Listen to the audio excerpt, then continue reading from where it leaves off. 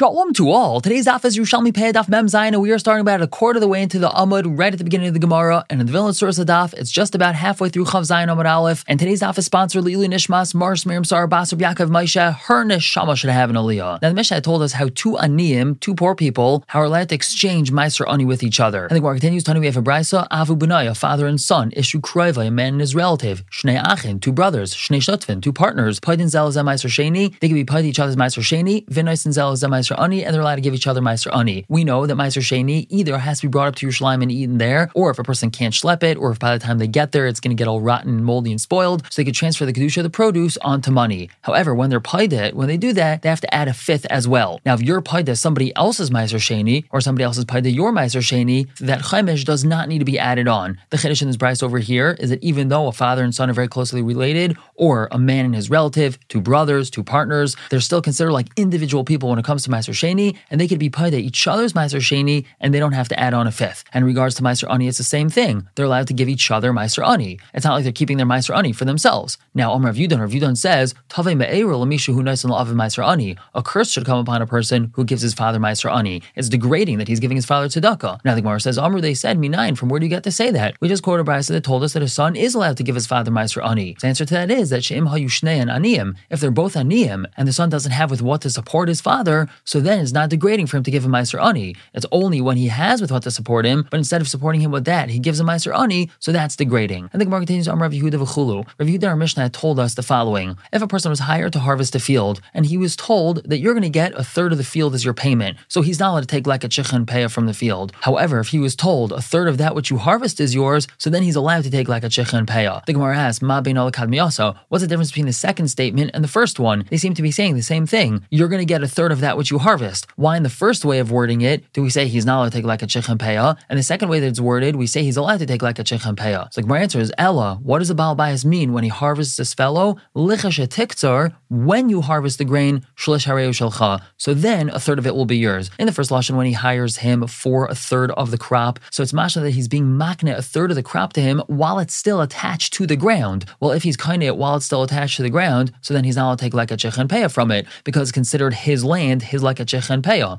as opposed to when he says, after you harvest it, then you could take a third. So when it's being harvested, it's not this fellow's. So that's why he's allowed to take like a chicha and peah. Now, Rav Chia Rabban, he says, Hada Amr, this tells us that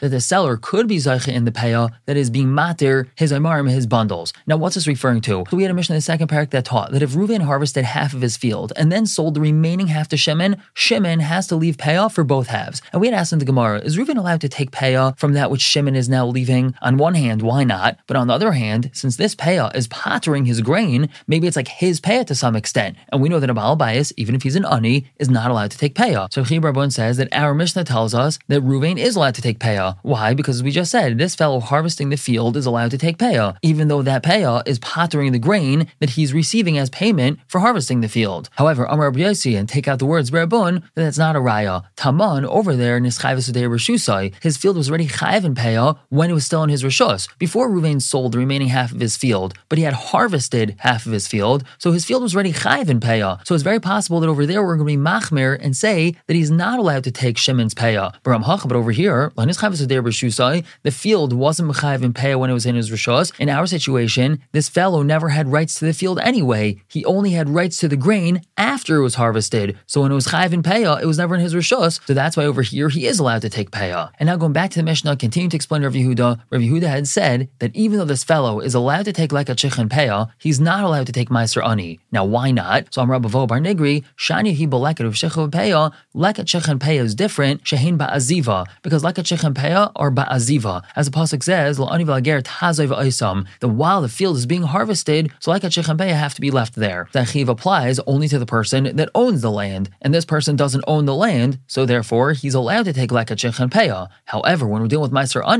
Ani applies to something that's detached from the ground already. Not that something that's attached to the ground, and now this person received grain as his payment. That grain is chayv in Meiser Ani. Even if he himself is an Ani, he has to give away that Meiser Ani. And moving on to Mem Zayin and Bez on top with the brand new halacha Hey. And the Mishnah tells us, a fellow sells his field, the Meicher now is allowed to take like a Chechem Peah, because it's not his field anymore, but the Lekeach is not allowed to. And the Gemara is going to explain what we're talking about. The Mishnah continues, a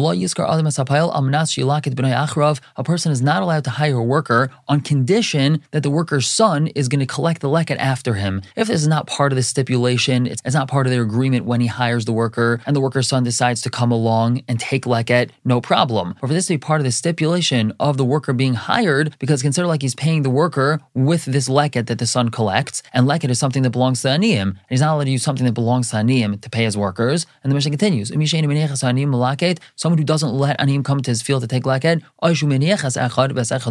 or he lets one come in and the other one he doesn't, or he helps one ani get leket, he's stealing from the aniyim. And al zeh namar, it says about him, Al taseh gvul olam, don't encroach on the boundaries olam. And the way we read this word olam is oilim, and we're going to explain the Gemara what that means. Now the Gemara addresses the first case of the Mishnah where Ruvain sold the field to Shimon. Ruvain's allowed to take the leket, Shimon's not allowed to. The Gemara tells us, Masnisa b'shemachar sadeu v'kamasa. That's when Ruvain sold Shimon his field and the standing grain in his field. So Ruvain doesn't own anything over here anymore, so Ruvain's allowed to take leket shechem peah. Aval machar loy kama v'shir loy sadeh. But if Ruvain sold him only the grain, but he kept the field for himself, so then neither of them is allowed to take like a Shechem Peah. Eitzel Zani Kairei Sadcha. In regards to Ruvain, I'll apply the pasuk Sadcha, your field. As the pasuk says, you have to leave Peah of your field, so it's still considered his field, so he's not allowed to take Peah. And Veitzel Zeh, in regards to the buyer, Ani Kairei, I apply the pasuk Kitzircha, your harvest. And even though it's not his field, it's still his harvest, so he has to leave like a Shechem Peah, and he's not allowed to take it. The Gemara continues explaining the Mishnah, Lo Yiskar Adam V'chulu. This is referring to the case of the Mishnah where he hired this worker with the stipulation that the worker's son is going to collect after him. So now the Gemara tells us, Im asakain hareza gazel sa'aniyim, when the Mishnah a few lines later says, if he does so, he's stealing from the aniyim, that's going back on this case that you're not allowed to hire a worker with the stipulation that his son is going to follow him and take the leket. And who's stealing in this arrangement? Balabayas sha'asakain, a Balabayas that made this arrangement, hareza gazel sa'aniyim, he's stealing from the aniyim, as we already explained, and Peah sha'asakain, a worker that agreed to this arrangement, hareza gazel Balabayas ulaniyim, he's stealing from the Balabayas and from the aniyim. Why is he stealing from the Balabayas? That's because since he knows that his son is going to be picking up the leket after him, so he's not going to be so makbid when he's harvesting, and he's going to allow more stalks to fall from his hand than usual, because anyway his son's picking it up. So that's stealing from the Balabayas, and he's stealing from the aniyim as well. And continue to explain the Mishnah, we had said, Val zeh nemar al taseh gvul olam. And we had said that we're reading the word olam over here as oilim. Now what does that mean? So Rav Yirmiyah, Rav Yosef, they argue about this. Chad Amar 1 says, Elu oilim Mitzrayim. This is referring to the oilim Mitzrayim. So now what does the pasuk mean? Al taseh gvul oilim, don't encroach on the boundaries of the Oilim Mitzrayim. The Oilim Mitzrayim were the people that came out of Mitzrayim and they got the Torah, and the Torah has chukim and mishpatim, it has certain gvulos that are set.